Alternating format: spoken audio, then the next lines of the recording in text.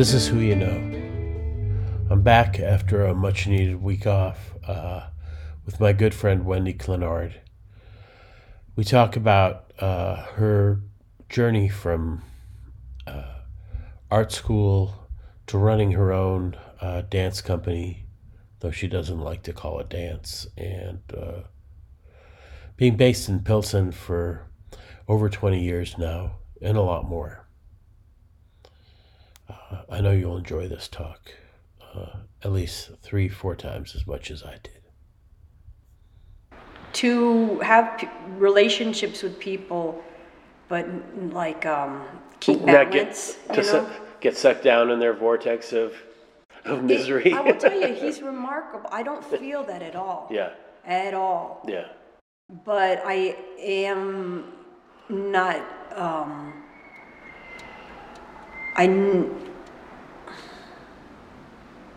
I just have to kind of feel the balance of it. Well, yeah. I mean, you have to protect yourself. You want to help people, but like you can't be, sucked in the undertow, of their shit. Whether they're responsible or whatever, but like, there's people that have, bad things happening with them, and you can become collateral damage, Or for me, it's always like if I start to go into relationship with people, like, okay, this is who like Ronaldo was my, through that chaplaincy program, that's how I met him. And so just to keep that all, because I went to he did a show after our show, when it was have you heard of the film First Step? No. It was, did you follow the work of, what's his name, Van Jones? The name sounds familiar, but... He, under the Trump administration, was able to get, it's called First Step. And the film is that something about people getting out of jail? Yeah, it's a very... Reintegrating kind of thing, or what? It was just about... giving some of the power back to judges in how they were determining releases. But anyway, the film, it was pretty amazing watching. It was all about him, because he had to basically work with the whole Trump administration to get it, and then he was a sellout for a lot of people. This Van Jones guy? This Van Jones guy. Okay. You'd see him. If you saw his face, you'd be like, oh, that guy. Okay. He's always an anchor person. Oh, okay. But why am I telling you this? Oh, because, and actually I loved the film. I thought it was amazing. He did a great... So it's sort of connected with this King Musa stuff? Or? Well, the event was the screening Ronaldo. of that film. It was over in... What's Ronaldo's last name? Hudson. So Hudson. Somebody listens and could look it up, Yeah, Ronaldo, he's an educational Hudson. director for the Illinois Prison Project. But so they had a screening of the movie. They had a screening of the movie, and Musa performed after. But there were a whole bunch of different people doing all kinds of reentry work there that were there. So it was almost like a not-for-profit. All the folks kind of networking, and they had a whole panel at the end. Then they would talk about what aspect of incarceration, the story, like, are they inside, are they, when people are coming home, how they have different resources. Where was that screening? That was in Chatham. It's called Discovery. It's an old Target that they... Oh, okay. It's an old Target they turned into. It's a really cool building. Yeah. I think they must have tons of different events going on there. Yeah. So that was most of your day, was talking to Ronaldo, or do you have classes today, or? Ronaldo this morning, and then I met with the lady Emily. Oh, the one that's going to be your administrator, Martha, hopefully. And Luis's daughter, and then I taught, and here. And here we are. So how did this all start, anyways? How did you get here? We're going in the Wayback Machine. But I want to hear your version of how this all started. That, like running a dance organization was not Was that ever like a childhood dream? Could you have pictured anything like this No, when you were small? no. I feel funny telling you because we've been knowing Well, each yeah, other but for so you're long. telling, there's going to be like 3 or 4 other people may listen to this conversation Okay. who are not familiar with us. They might be a little bit familiar with me by now, but Well, I like you was pretty crazy and dedicated to painting and drawing in high school. yeah. Did you get into it in high school? No. Or were you always Let me see painting here. and drawing? When did painting and drawing start? For always, I Yeah. would say.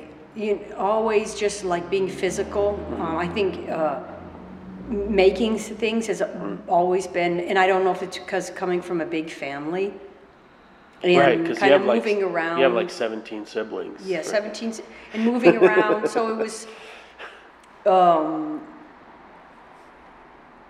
there's always some kind of paper or something around. It just felt like a really, it always was with kind of like a lot of chaos going on. It was a very focusing thing. I don't know that I thought about it then, but it was always it was a activity that would really ground me, I would say, to draw and paint and read about art and look at art. And then, but I would say like, Do you have trouble then- focusing otherwise? yeah. You did, like growing up? Yeah, or was that like a thing?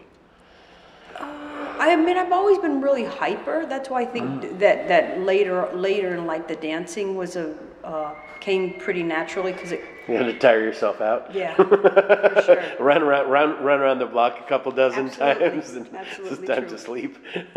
Well, I shut the activity remember off. starting to. I was in New York City and I was drawing my friend at the time. She was a flamenco dancer and I was drawing her rehearsal. This is now after you graduated. This is from after SAIC. Art Institute. Yeah. And I remember feeling itchy inside. Oh yeah. Because watching her dance. well, drawing her yeah. dancing. I felt like so physical. Yeah. While I was drawing her, so I thought to try to do it myself. And To make a better painting, to make a better drawing. Oh, to see what it would feel like to make those movements, and you had never done any of it before? No, according to kind of dance, I was late, so I really started at like 19.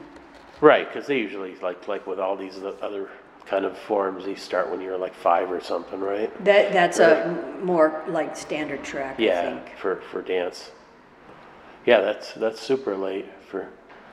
And how long was it before it like totally took over your life? I think it was probably a good decade in that I realized I was dancing way more than I was painting anymore. So you'd kept painting after that first encounter.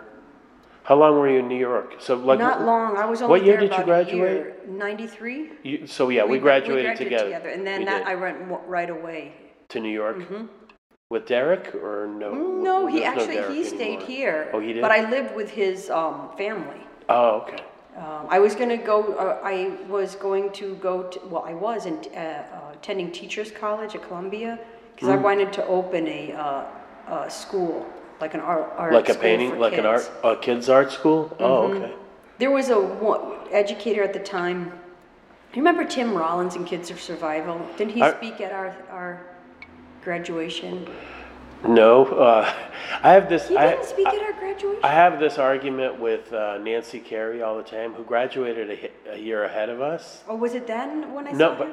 but maybe. But Miriam Shapiro spoke at our graduation Right. in the Medina Center.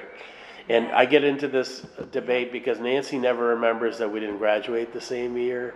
So it was either the year before or the year after that Tim Rollins may have spoken, or maybe he just just gave a lecture. I don't know. It was a graduation. Oh, it was? So maybe it was a Okay. friend who I went to. But anyway, I went But there. that's a school that was sort of like a school program, right? The Tim Rollins thing is like. He had he was working with young people in the Bronx. Right.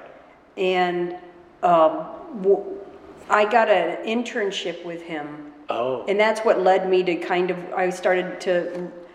Well, that's what got you to New York? Got me to New York, or to apply to Teachers College. Because there was a couple educators at the time that were doing, kind of, what is it? Now I can't even remember his name. Freire, the Brazilian educator that...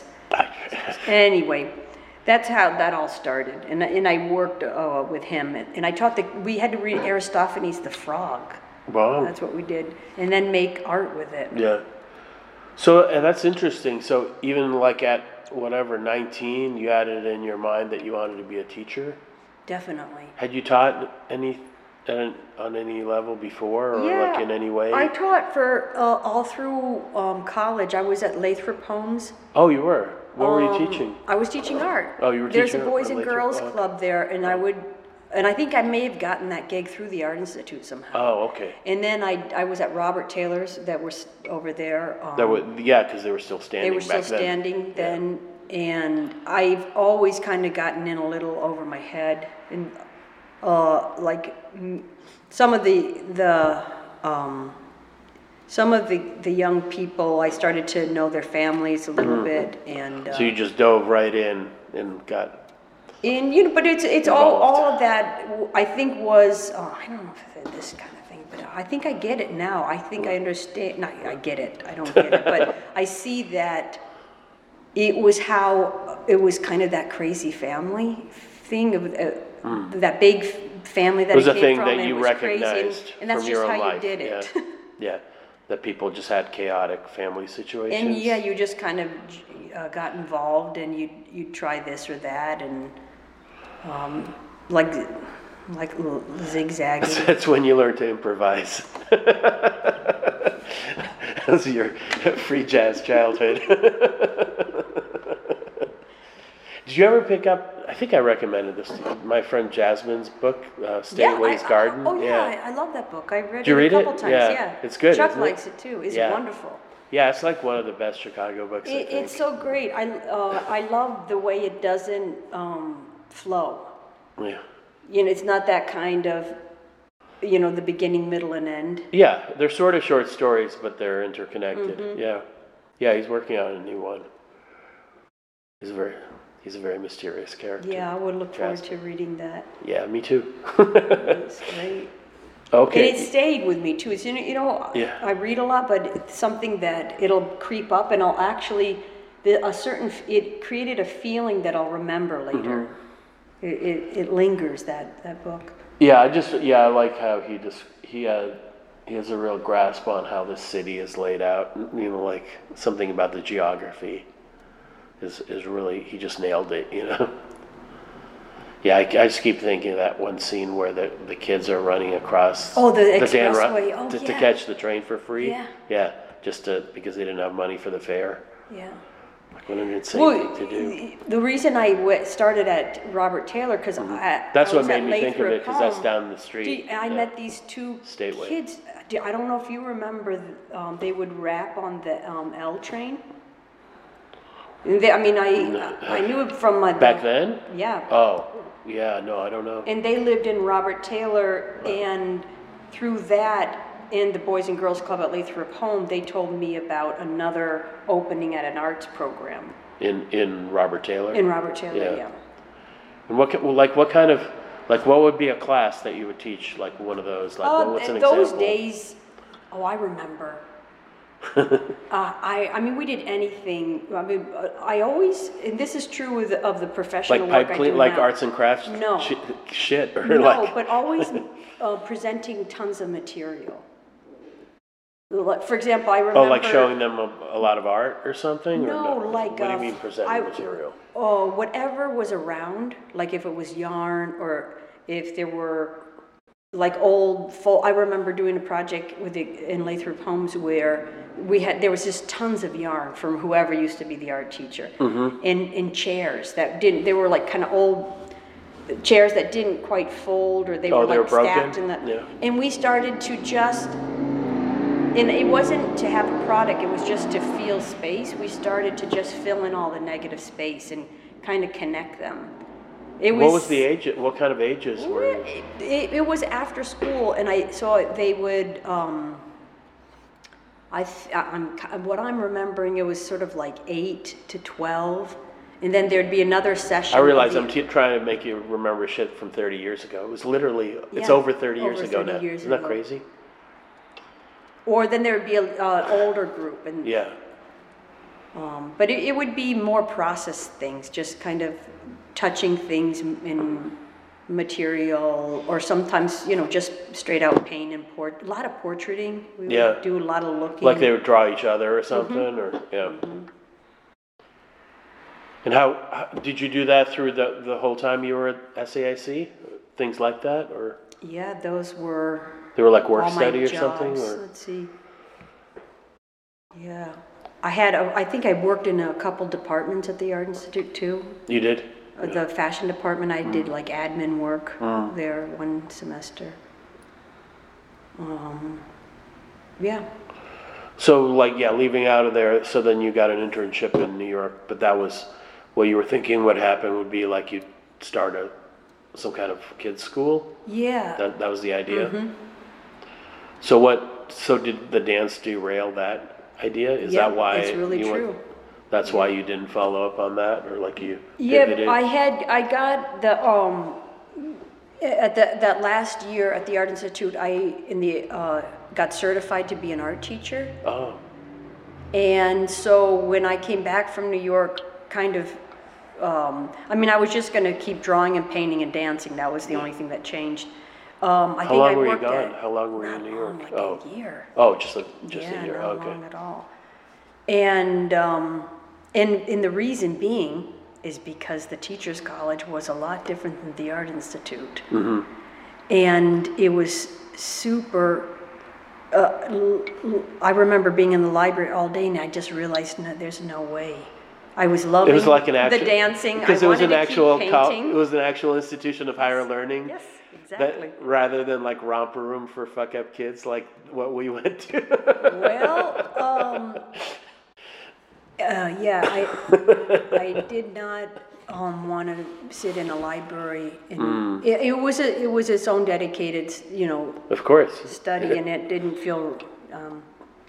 Anyway, so I came back and I taught at Senn High School, art, and then I started teaching dance too.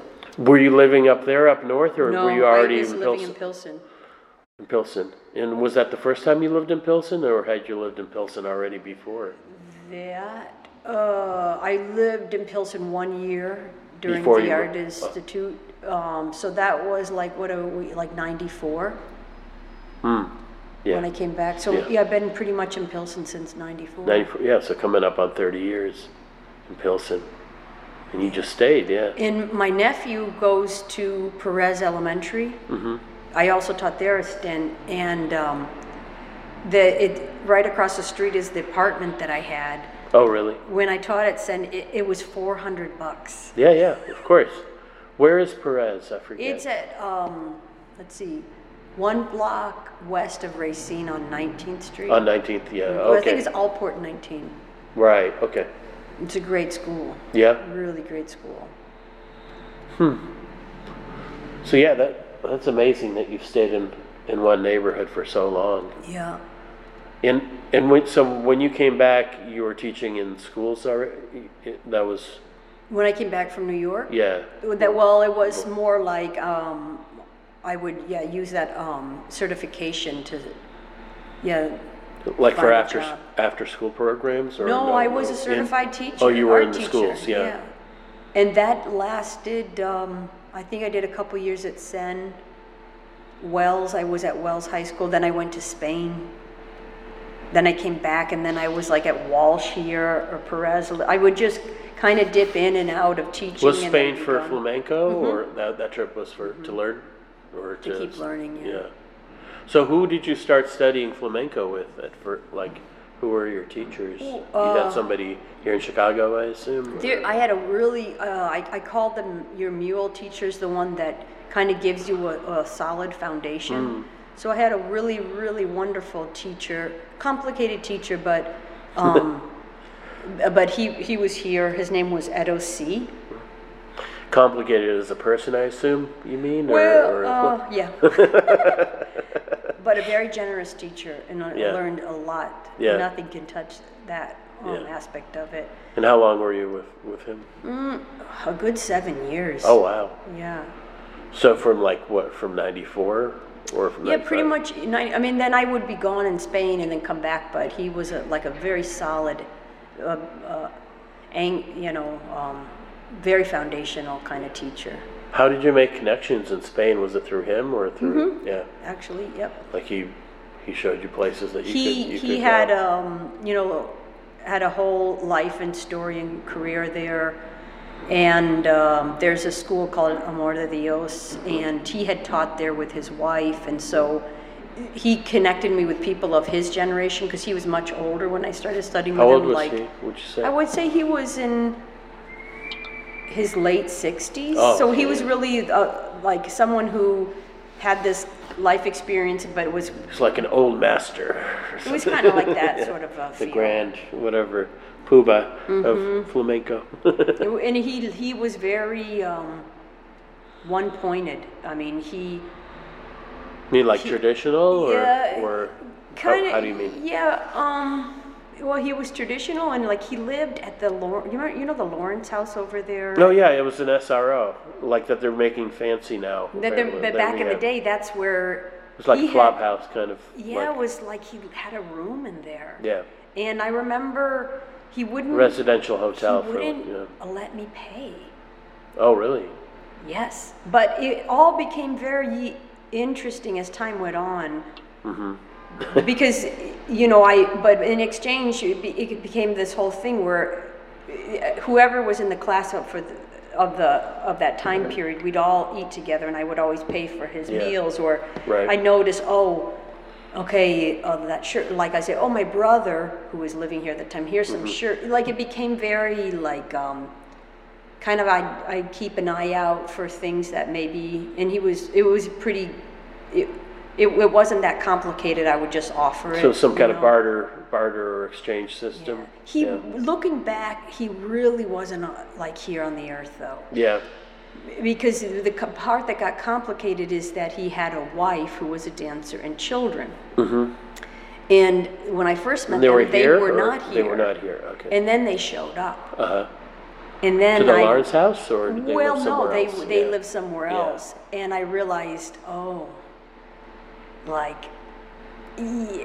he was not with them because, it was just way too much reality. Yeah, sure. But he still lived in this kind of, I don't know where he was, but he kept it very there. Mm-hmm. And then I would see, your family's suffering. Yeah. Your children are definitely suffering. So, and your wife is crazy. And he wasn't taking care of them? No. And they expected him to? And they had also kind of these things. It was it was messy. Yeah, yeah. It was not a pretty thing. But like as we've established, the messy chaos is like you love it. No, well, you don't love it. You just know it. You know it. The thing about time is you do see that, and it's not just one thing or another, because this is how we do it, right? Yeah. But I'm sure there was some karma in that. Yeah. So what? So from him, so you stayed with him for, what did you say, 7 years or something like? Probably about 7 years. Yeah. So that takes us up to like in the 2000s, or that makes that's about like right. Around, yeah. Trying to think, he passed. When did he pass? Maybe I think because Sophie was born in 2004. She must have been about 2, 6. I think he passed in like 2006. Oh, okay. And what did you do after? Did you start? When did you start like having your own students? I didn't. I didn't start teaching like in the way that I'm teaching now. Yeah. Until 4, 5, 6, 7, 8. Do you need to get that? No. No. Okay. Around 2000, I would say. Right. Okay. And in teaching it during those times were things like, by that time I was pretty much there. I was still painting at the time. You were. So, I started to take teaching gigs like After School Matters, Gallery 37. So they were teaching gigs that were part-time because I was starting to feel coming into being a kind of a full-time artist. Yeah. So I had left the structure of being an art teacher in the public schools, I guess you could say. And then, and that's it. Then this whole thing, just little by little. Oh, in '99 started the company. That's when Clinard Dance started? Yeah. And I was pretty clear about doing it that way, because flamenco can be very cheesy, and kind of, I saw different paths you could take with it, and I wanted to always study it and like kind of co-create with people, like just be an artist with it, sort of. And what were you painting before you stopped? Like, what were you working on? What kind of, can you describe those paintings, or like, what were you trying to do? I'm trying to think about that now. You know, I've always just been drawing and painting from life, so they were, I mean, I remember going out all the time and drawing from life. I did a whole series. Like landscapes, you mean? Yeah, I went to, this is before when you could, Northern Ireland, all that whole area wasn't so busy. And well, it was an airport. And I remember driving over there. That daily, overnight, like, destroyed without telling anybody. Yeah. So you'd go out there? Yeah, I'd go out there, like, it was for about a year and a half. I'd go every morning and do from the same spot over there, right just beyond the planetarium, and I would paint. What were you painting? The water, or the water and the sky and the. Not the city. So you turn away the city.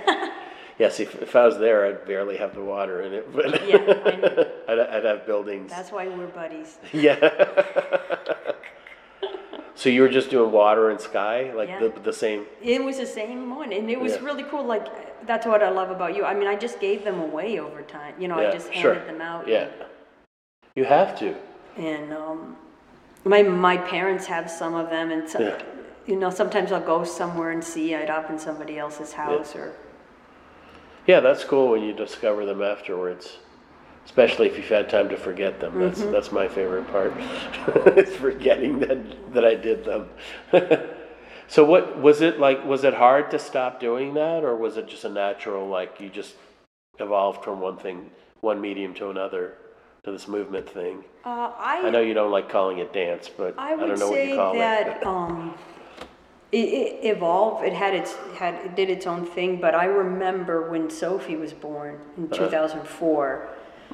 I remember before when I was pregnant, I would go to the kitchen table and I made like a little makeshift drawer and I remember this very clearly, a string with a pencil. And it was attached here, and inside that there was like some paper. So I kind of created these little stations because I knew that, I was pretty aware that it was going to be a big job. Yeah.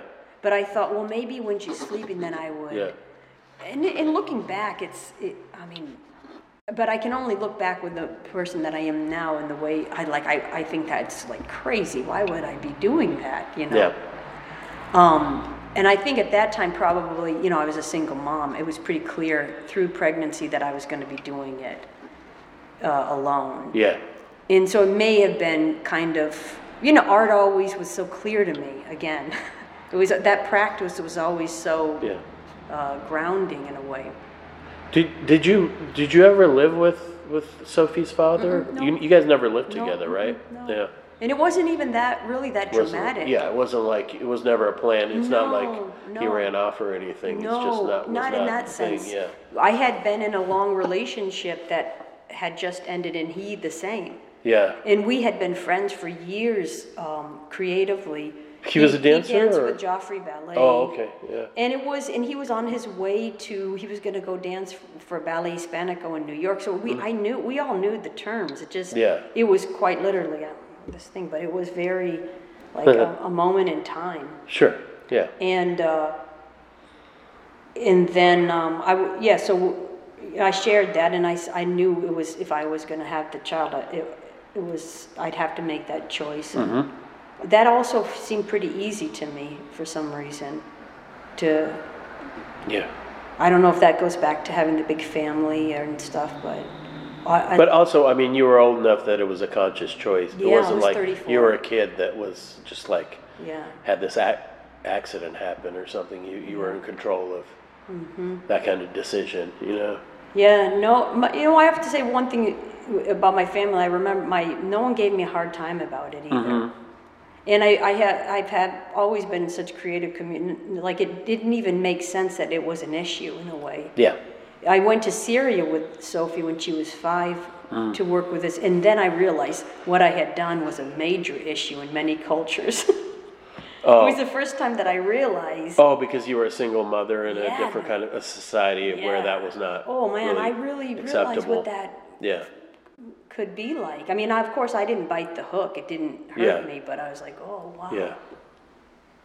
What were you doing in Syria? Just like an art thing? Or? I was working for many years with Kenan Abu Afash. He was a cello player. Just like kind of like all these stories, like longtime co-creator, because there was something really easy to do together. And he composed music for the Hundo portraits that I did, and there's a lot of Middle Eastern influence in flamenco. That's one of the larger contributing cultures. And so we wrote this full evening piece and did it together here. And then part of his schooling was in Damascus. He went to... so this would be where, like in 2009 or 2010? This is before. Oh, yeah, this is before. Oh, before you went to Syria. I mean, before the war and all of that. I'm just trying to place in. You said that Sophia was 5. She was 5, so that 4, 5, 6, 7, 8, 2008. 2008. Okay, you went to Syria. And we did that performance there at the school. Yeah, the war was just a little bit later, right? I think it was about a year later. Yeah. And it was definitely the Obama administration when that war was. Oh. But that's where you felt like that the way your lifestyle was not acceptable in certain societies. Well, Kenan's mom. So Kenan's dad is this. Everyone's famous, right? This famous poet there. Oh, okay.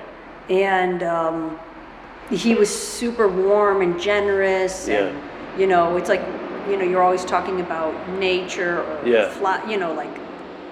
Pretty. I mean, now looking back, they're way too.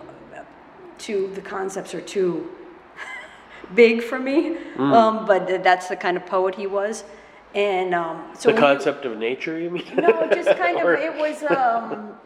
Let's just say it's not my cup of tea. Yeah, the kind of focus, but he was very warm with me. But his mom was just really kind of pretty cruel to both Sophie and I. Because you're like basically a sinner or some sort, like you were, you were breaking the laws that God set out for women, especially. Yeah.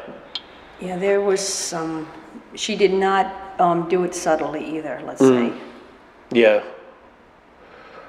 Well, then also, I mean, I don't know if in Syria, but in many cultures, in European cultures, like performers were like about the same level as prostitutes. They were like, they're very low, considered very low class. She may have made up a whole bunch of ideas, based on all that. Yeah, she probably thought you were just like a loose woman. Traveling with her son to a woman of easy virtue. Yeah. Little did she know who she was dealing with. So, and it became, Sophie and I left early. We didn't come back with Kenan. And Kenan's wife was there, and we're all good friends. How long were you, did you spend in Syria? Oh, we were there. I think we were supposed to be there for like a little over a month, and I think we stayed about I think I left a week early. Yeah, because you just didn't feel welcome. It just became again like, this is, so then the father was kind and always wanted to talk about art, and then there was other stuff going on that had nothing to do with me, of course, and then I think it could strain Clinard too. Yeah. To be caught in that a little bit.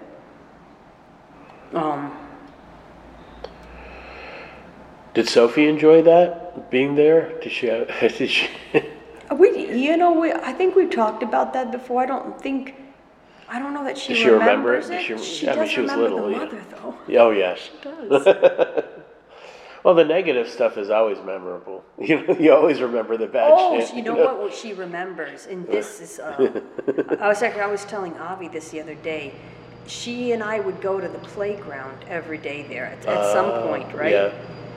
And there was a young woman, maybe 12. Yeah. Totally reminded me of myself growing up. Oh, really? She would be coming to the park, like she was responsible for probably about 6 kids. I don't know that they were her siblings or. Yeah. And she was really, she knew how to organize them and, Yeah. And then she always brought these like little cookies in a cylinder, sleeve, kind of like the Goya ones, the little that are stacked up. Like in a sleeve? Like the way the crackers come? Or yeah. She would. Plastic. Every kid in the park would get a cookie, including Sophie, or she would offer me one too. Yeah. It was like. And she reminded you of yourself. But also just like this, one of the many, many beautiful things that I saw in Syria. Mm-hmm. Of that, like, oh, here we are, everyone gets a cookie. Yeah. Everybody get your cookie. Then I remember also, this is why I was telling Avi the other day, these little boys, they were playing with plastic bags like a kite. Yeah. There, having a blast, and just, those are things that I'll never forget. Those kind of beautiful moments, especially, I don't know, to compare, I don't know if does any good, but I've also been in parks in Chicago where it's just, with some privilege, and then you get these other weird dynamics in the park, let's just say. Mm-hmm. You mean little different groups interacting in just parks? The way parents are in the park with their kids. Sure. Or just different kind of boundaries that kids have here at in parks and. Yeah.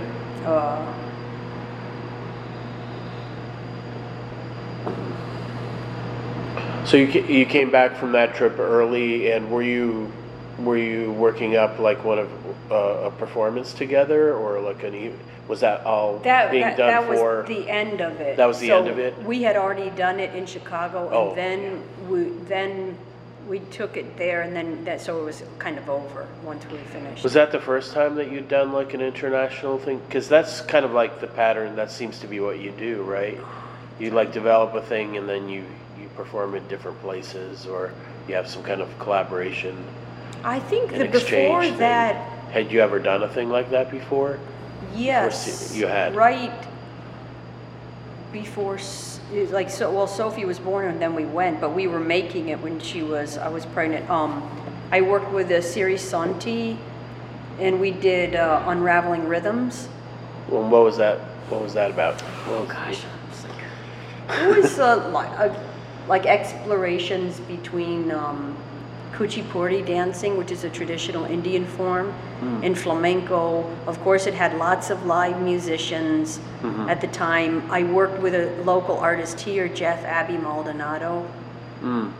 He did some different than, of course, your ink work, but it was that was the start of this kind of, that ink was such a generating stroke for things.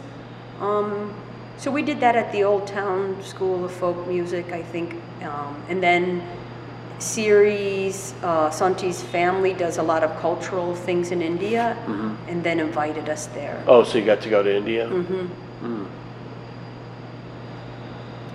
Man, this is like a long time ago thinking. Yeah, I'm sorry. Sounds like a long time ago. Feels like it. Making you travel into the past. Into the past.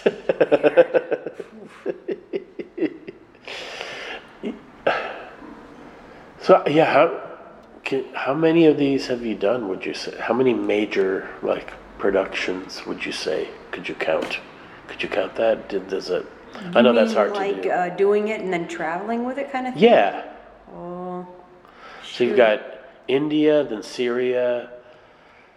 I mean, I guess we can now start traveling forward in time. What came after Syria? Let's see here. What came after Syria?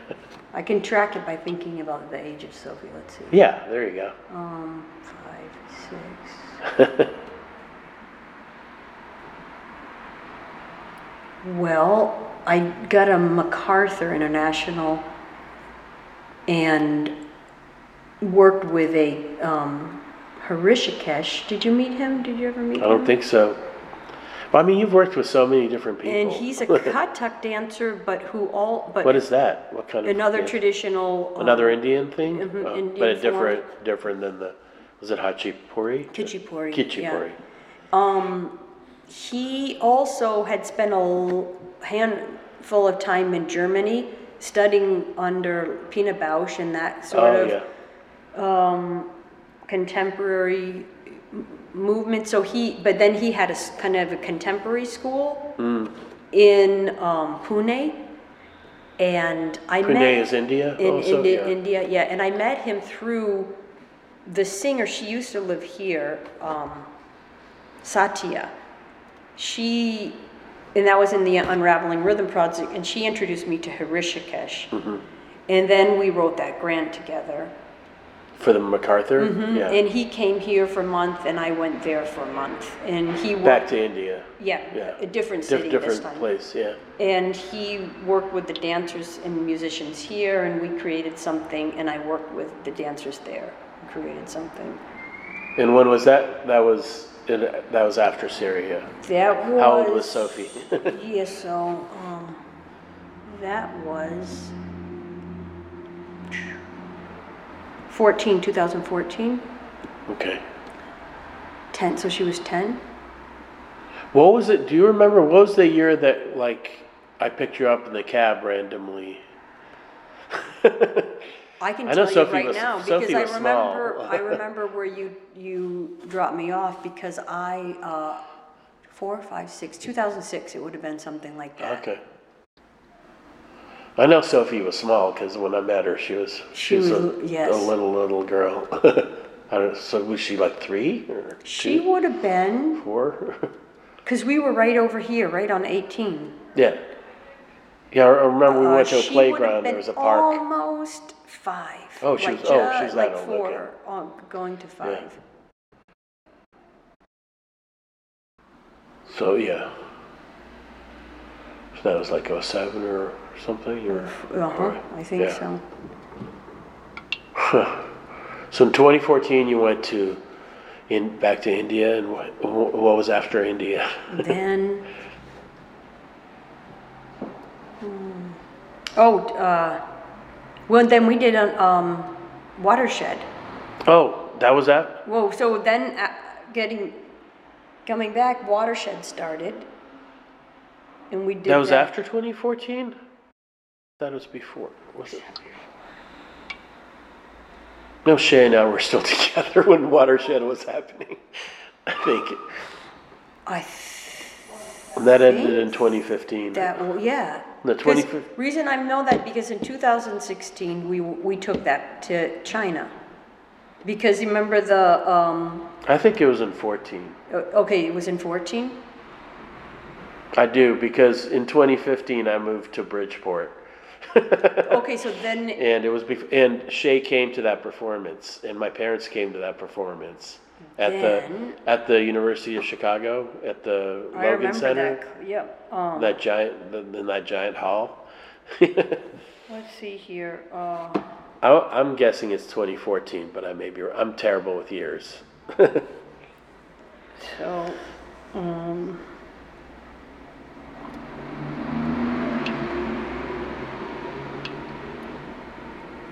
Yeah, it says 2014. 14, okay, yeah. That for India, but let's see. Oh, for India.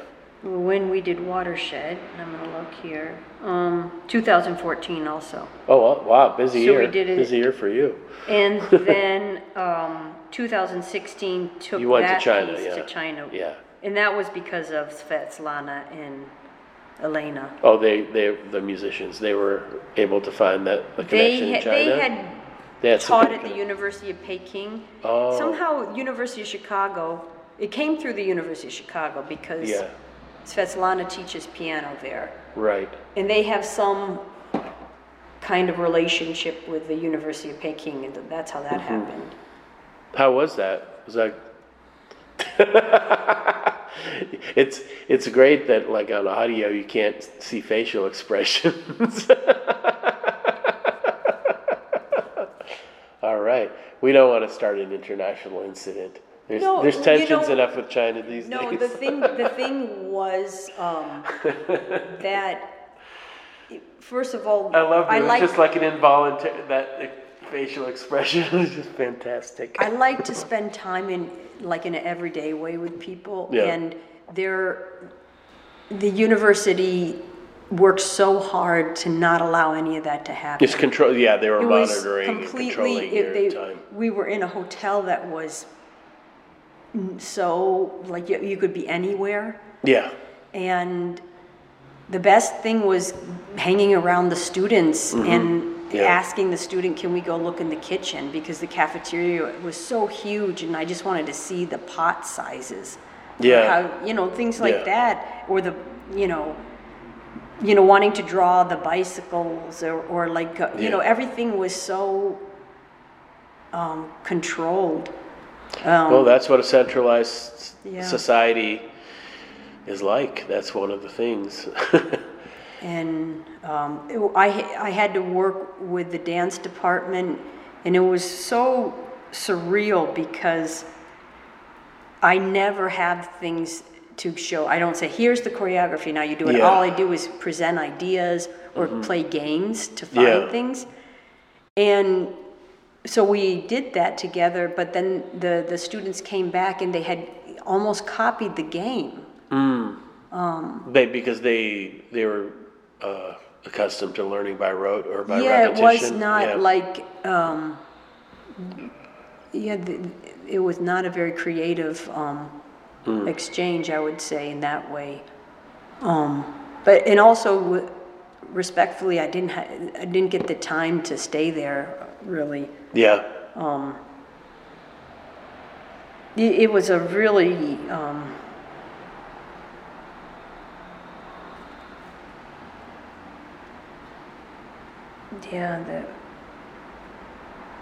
it's hard to make have kind of personalized moments, and those are usually the goodies for going anywhere. Anyway. How much of like the projects is that like whatever the inspiration or like the goal is the travel? How big a part of it is the travel for you? It never is. It never. That's Never. not. Yeah. I didn't think so. You end not up at in all. these far-flung exotic locations, but it's not because you were trying to get there. It's just because of the people you meet, right? That happen to be from there. Yeah. But I mean, you do seem to always be trying to mash together these kind of incongruous things to see what they will do, right? Like what the collision will. Yeah, there's this one Venezuelan guy that you met, Diego, right? At this last show. Which one was he? He was the percussionist. Oh, okay, yeah. But he has. He's kind of like the main music guy for this piece. Yeah. Sort of, yeah. And he has had a really deep story with flamenco. Like lived in Madrid for 25 years and worked with all of these characters, but grew up in Venezuela through the Sistema system. So what is the Sistema? It's like it's a certain pedagogy for teaching for music. flamenco? No, for music in for general. music. Oh, yeah, okay. and they've kind of are known for being able to be like an actual swinging orchestra. Like it's real, has a lot of groove for being an orchestra. Yeah. And I mean, he comes out of like a lot of traditional forms from Venezuela. His mom was a singer, and so it's fun to be with him because he's actually been doing the same things I've been doing, working with these flamenco rhythms. But even beyond what I've done, he really is helping me understand how big a timeline is of sound. Where I would be thinking in shorter rhythm cycles, like because of his experiences all over the world, he just sees it as just one huge open line. Yeah. And so, and it's been cool working with him to find resolutions in music in very odd spots. Yeah. Because now you're like what we started at the beginning. You're incorporating like King Musa. Is he a hip hop guy or is he a? Yeah, he a rap and spoken word. Yeah. So you're putting that in, and then Billy Branch's blues, and then you had at that performance you had like a. And Joan Colasso. Joan Colasso was basically like a jazz blues, she does jazz blues singer. Yeah. I would say, I mean, maybe it's not fair to say this. She was featured in the Reader like a few weeks ago. Did you see that? I didn't. There was something about her, I think it was the Reader. Somewhere I recognized her face from your thing, but it was about some kind of profile about musicians, but that she had done this thing like with singing young back. Kids? No, her history, like working with Aretha Franklin and stuff. Like she was telling us this last time about stories, her stories with Aretha Franklin and how that all happened. Yeah. And she also sang with Stevie Wonder too. Right. Yeah. She's a real lovely woman. And she does this Timeless Gifts now, teaching. What is Timeless Gifts? It's a thing where she teaches with her daughter too. They teach voice and singing to kids. But yeah, I would say this is you've seen different iterations where some visual arts and things, right, over the year. Yeah. I would say, as you know, doing this stuff with the blues and all Joan, and if this project is so clear. Yeah. How do you mean clear? There's so many natural. It's so natural, the forms coming together. Yeah. And I would say where maybe forms were coming together and then the visual stuff would start coming in, there's not like, what's happening musically is so rich in a way that it's just like, that's, okay, hands off, let's just see where this is going. Like you feel like you don't need the visuals and no. And there's something about man, that just makes me feel so like spurned and forgotten and left out. It does. In the verses, like the flamenco verses, like I don't even care about dance for flamenco. It's not even the most. What do you care about for flamenco? It's music. It's the poetry in the verses, and then hearing Billy, take the work he's done or standards and blues. It's like it works so well together. Because one of the pieces we did the other night came from interviews from people, and so it's kind of cool to take. Oh, from the neighborhood people, like that. Yeah, you sent me one like you wanted me to redo. Yeah, you did something. Tom's, I think. Right? I did one. Yeah, like that one older guy from Pilsen.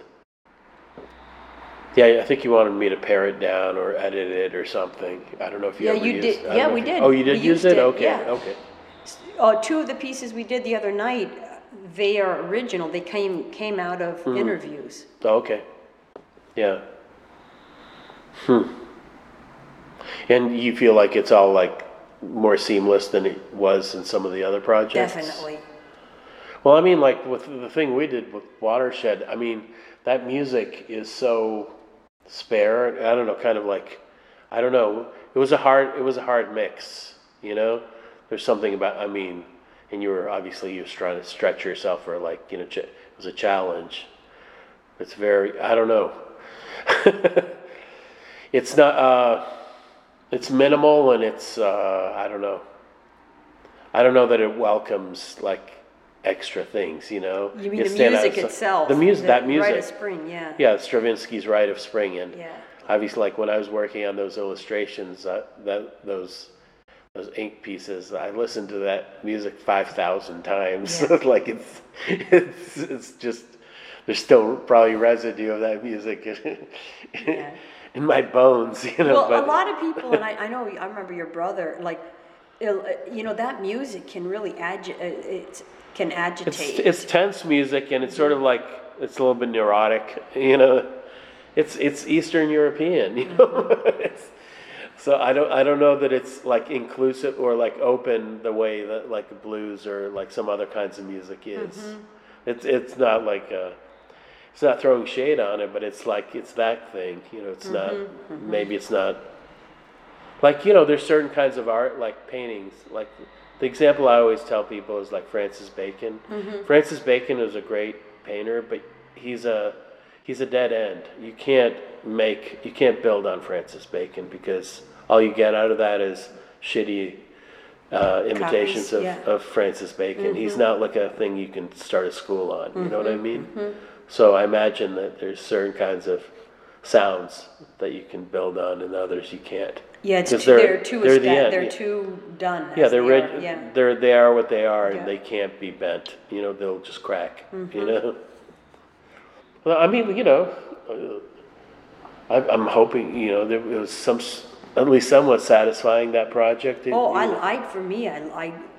loved it. I thought, you know, but the music was a constraint in a certain way. That music, you know. Yeah, like for flamenco to play with those time signatures, rhythmic was. I mean, that was the whole reason. There was so much, many qualities like that come right out of life that are in that. And I think that was sort of the whole reason it was that I can't even remember how it all started, which came first. Like the fact that we were kind of connecting it to the Chicago history of the Chicago River. Yeah, because you'd been doing those those like you're like taking a canoe into the water. Like, I mean, when you first came to me with that was one of the first things that you were talking about the water, you know, being in the water somehow. That whole history, and I mean, life is a lot more like that. That piece we did. I mean, it is. Wendy, are you trying to say that life is a river? No, I'm not saying that at all. I'm saying life is a river with the rite of spring and percussive movement and then a river runs through some movement and then ink work coming on the. That's what I'm saying. Life is like. There's this water, and then there's this inky black shit that comes in and just takes over and spreads and makes it all dark. Well, during that life time, is kind of like that. and you know that I have a lot of stories with my family, including taking my nephew in, and I remember talking through a lot of that crisis, steady crisis. And I remember doing Watershed, and a friend of mine, Buddhist friend of mine, said, oh, well, how would you make this into a choreography, Wendy? He said, well, how would you do this? How would you make something out of this? And it was, I know we're laughing, but in that moment, I was like, oh, well, yeah. How would you make the problems with the family into a choreography? Yeah, that whole kind of thing, and yeah, that was definitely part of it. It was in the air then. Yeah. Or just the fact that, for me also, it meant there was some trust well, we'll do this and a little of that, and then see what happens after that happens. And that's kind of how I have a big practice in that. I'll take that and we'll do this and see how that works or doesn't work. So I'm glad you mentioned this Buddhism stuff. When did that become a thing in your life? Like the meditation and all that, all that jazz. I started sitting on when Sophie's 18, like 25 years ago, I guess. Oh, before Sophie. Before Sophie, yeah. Do you remember who introduced you to that? Let's see here. Yeah, I do. Uh-huh. There used to be a tailor shop, Tino's Tailor Shop. Here in Pilsen? Yeah, it's closed down now. Uh-huh. And Tino and I would go. This is, I practice in the quantum school as Zen now, but Tino and I used to go way up north, almost to Evanston. There was a Shambhala center. Now I think they're in the West Loop. It was the school of Chogyam Trungpa Rinpoche's it's a Tibetan lineage. Yeah, I know that I remember. I can see that building. I was biking past it. Mm-hmm. That Tibetan thing. Yeah. Yeah, and so I started sitting there, and then when Sophie was 2, she and I followed my sister and brother-in-law to New Haven because he got a job at Yale. Mm-hmm. And we're going to see if maybe we all started you were thinking about there. Living there? Yeah, we all went together. Mm-hmm. I mean, it was kind of like refusal to grow up. We didn't want to say goodbye, I think, because she and I are pretty tight. This is Susan you're talking about, yeah. And so one morning I went to go sit at the Shambhala Center out there, and it was closed, and then the thing popped up to go sit at the quantum school. So that's a different kind of... It's just a different... it's like a different teacher or something? It's a different... I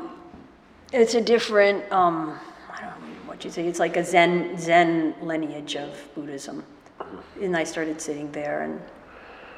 So do you guys do that thing with like TM does, where you have your word or your mantra or something? What's TM? Oh. Transcendental meditation. Oh. They get there, you have to pay for your word, your secret word, and that you focus in on or something. No, you don't have to do any of that. Mm-mm. That's what David Lynch does. Oh, David Lynch is really, really big in that. Okay, yeah. He's like the king of that. I mean, he didn't invent it, but a lot of the kind of celebrities. It's the lineage is a less very little concept, I would say. Susan Sunim is he's passed away, but he's a guy that came from Korea out east. Of course, we know the story. Lots of hippies were attracted. I mean, the whole beat poets and all that. Yeah, like the Beatles and the Maharishi and all that stuff. Yeah, Jack Kerouac and all of that. Yeah. But San Sunim ended up to be out east, and he didn't speak English very well, so his teachings are super sparse. Only don't know mind, only go straight. Things like and this is this Taylor guy from down the street introduced you to all this? No, but the Taylor guy. We started sitting at Shambhala, which is a different lineage. It's different. Yeah. And he passed away, but. And do you feel like it plays into the art collaborative thing that you do somehow? Can you connect it, or is this just for you as a person? I can't connect it it seems like anything is possible to mix and create with. Yeah. I would never. I mean. Being in Buddhist environments, or even what it means to me, let's say, whatever that means. Yeah. first of all, what it means to me could never be put into words in the same way that I think dance could translate, and also the kind of, how do I want to say it? All of those words that we think of, if you say the word Buddhism, the same way if you say the word, Catholicism or anything, all of the words or any kind of language, it just, for me, is very not creative. Yeah. There's no way I could actually, like, for example, do something with Buddhism, flamenco, a horrible idea for me. It's the worst kind of idea. Yeah, like so if you took all your collaborators that you assembled for a new piece and made them meditate or something. Yeah, horrible. Like that wouldn't work out so well. No. Man, you and I would not get very far if you made me go and sit somewhere. No. The thing is, anything that I learned, if that's even a way of saying it, from sitting and seeing my own mind, it's the same thing as... even thinking about that just horrifies me. Sitting and looking at my own mind. Oh my God. It's the last thing I'd ever want to do. Well, you just sit there and you just kind of get used to the stuff that shows up, and then let it fall away, or hold on to it till it falls away, or whatever. But like when you got into it, did you feel like there was something missing that you needed? I got into it because I was suffering a lot. You were, yeah. In that, I mean, because usually, like when somebody gets into something that they weren't raised with, they're looking for something that is missing. Don't you think? I would say so. Yeah. Yeah. I would say so. I mean, I would say, again, these are just words, but sitting, whatever it is that, like whatever a feeling, whichever comes first, the feeling or the thought, and is the feeling fear or whatever, and then what kind of thoughts or are they the thoughts that make the feeling fear, or whatever, however you want to think about that. It's just, it's kind of like, this one Zen teacher's dying, and he tells his students, I've suffered so much of my life, most of which never happened. It's just not as scary anymore. I don't know how to say it. Like, that's what I mean, here we are talking about something, but yeah. So you were looking for some kind of like way for calm or grace or something, or to be able to deal with life, or I'm just guessing. I think there was some way of getting through the days. Yeah, well, I have a couple siblings that, like, just, how the story of addiction, like alcoholic, drugs, being in abusive relationships, and then, does it really matter if you're the one that is the alcoholic or you're the sister of it? You all get, and then you're in a big family, so then you're in this big soup of things. And I think that if you're not the one that is, doing the abuses in the way that, like, alcohol or drugs, or in these relationships that are demand crisis mode all the time,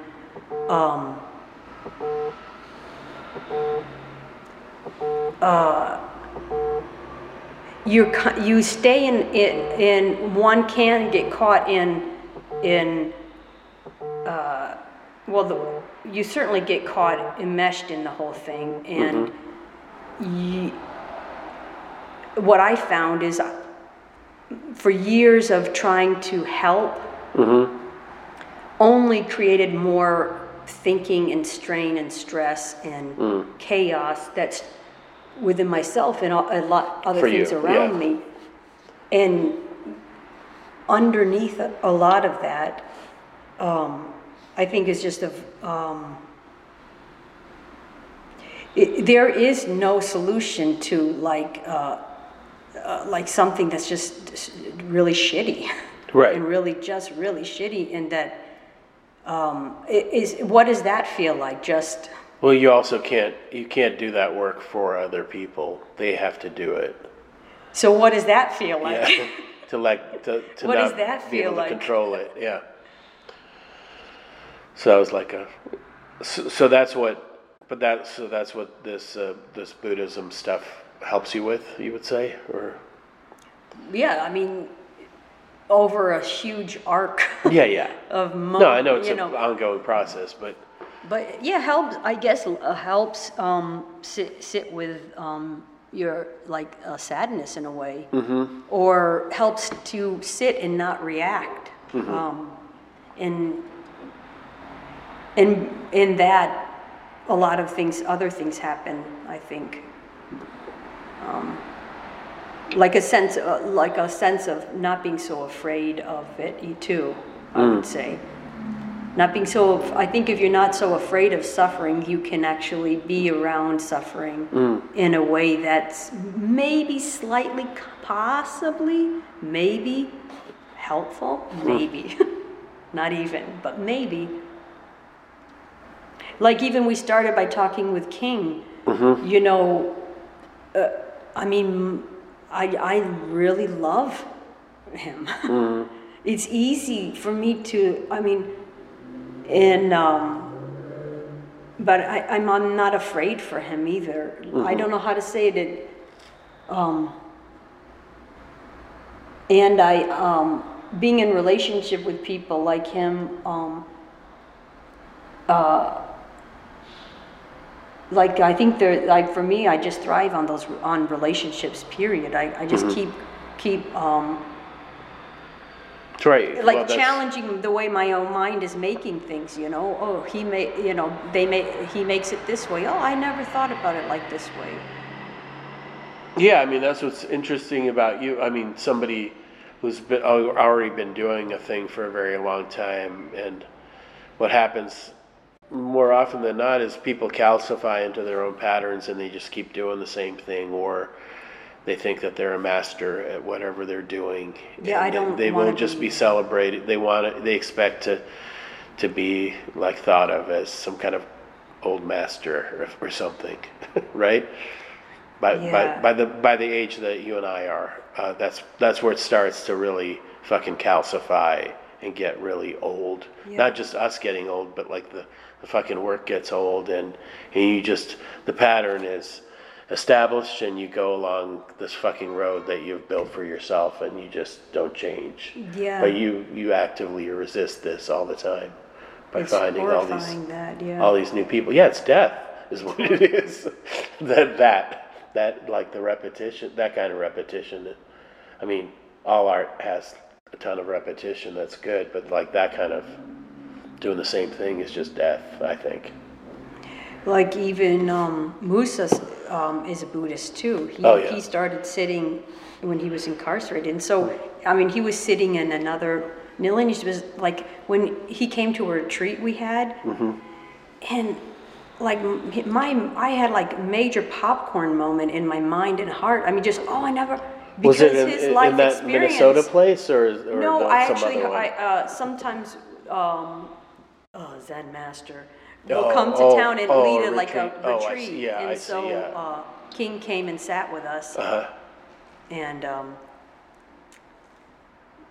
but anyway, back to what you just shared about it's that constant perspective. Even in something like a lineage that I'm familiar with, just to hear him interact with it was deep. It was really well, it's like we're testing life out. You know, it's like this process. Yeah, now you tested it, and this is what your experience was with this process of sitting, and Yeah, if you and don't, it didn't become like I'm looking for peace, you know. Yeah, if you don't remain engaged and actively,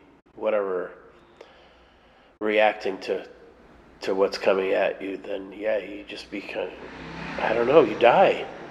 I don't understand this kind of like greatest hit approach. Like one of the worst things for me about the internet is like with music is that every old band gets back together and they go on these tours and they play their hits. And that's just is so fucking sad to me.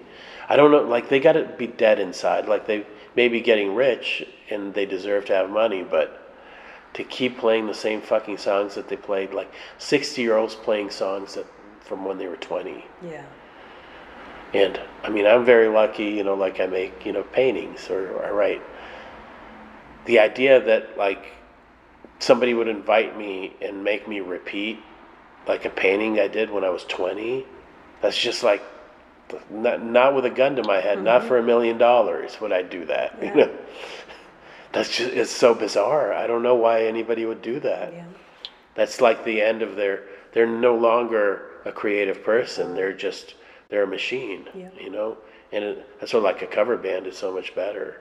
Because there's a, because they bring their own thing, like I'd rather go see like some 20-year-olds do Rolling Stones songs than like the Rolling Stones currently doing Rolling Stones song. Well, also because it wouldn't be in a giant stadium, which is no place to hear music.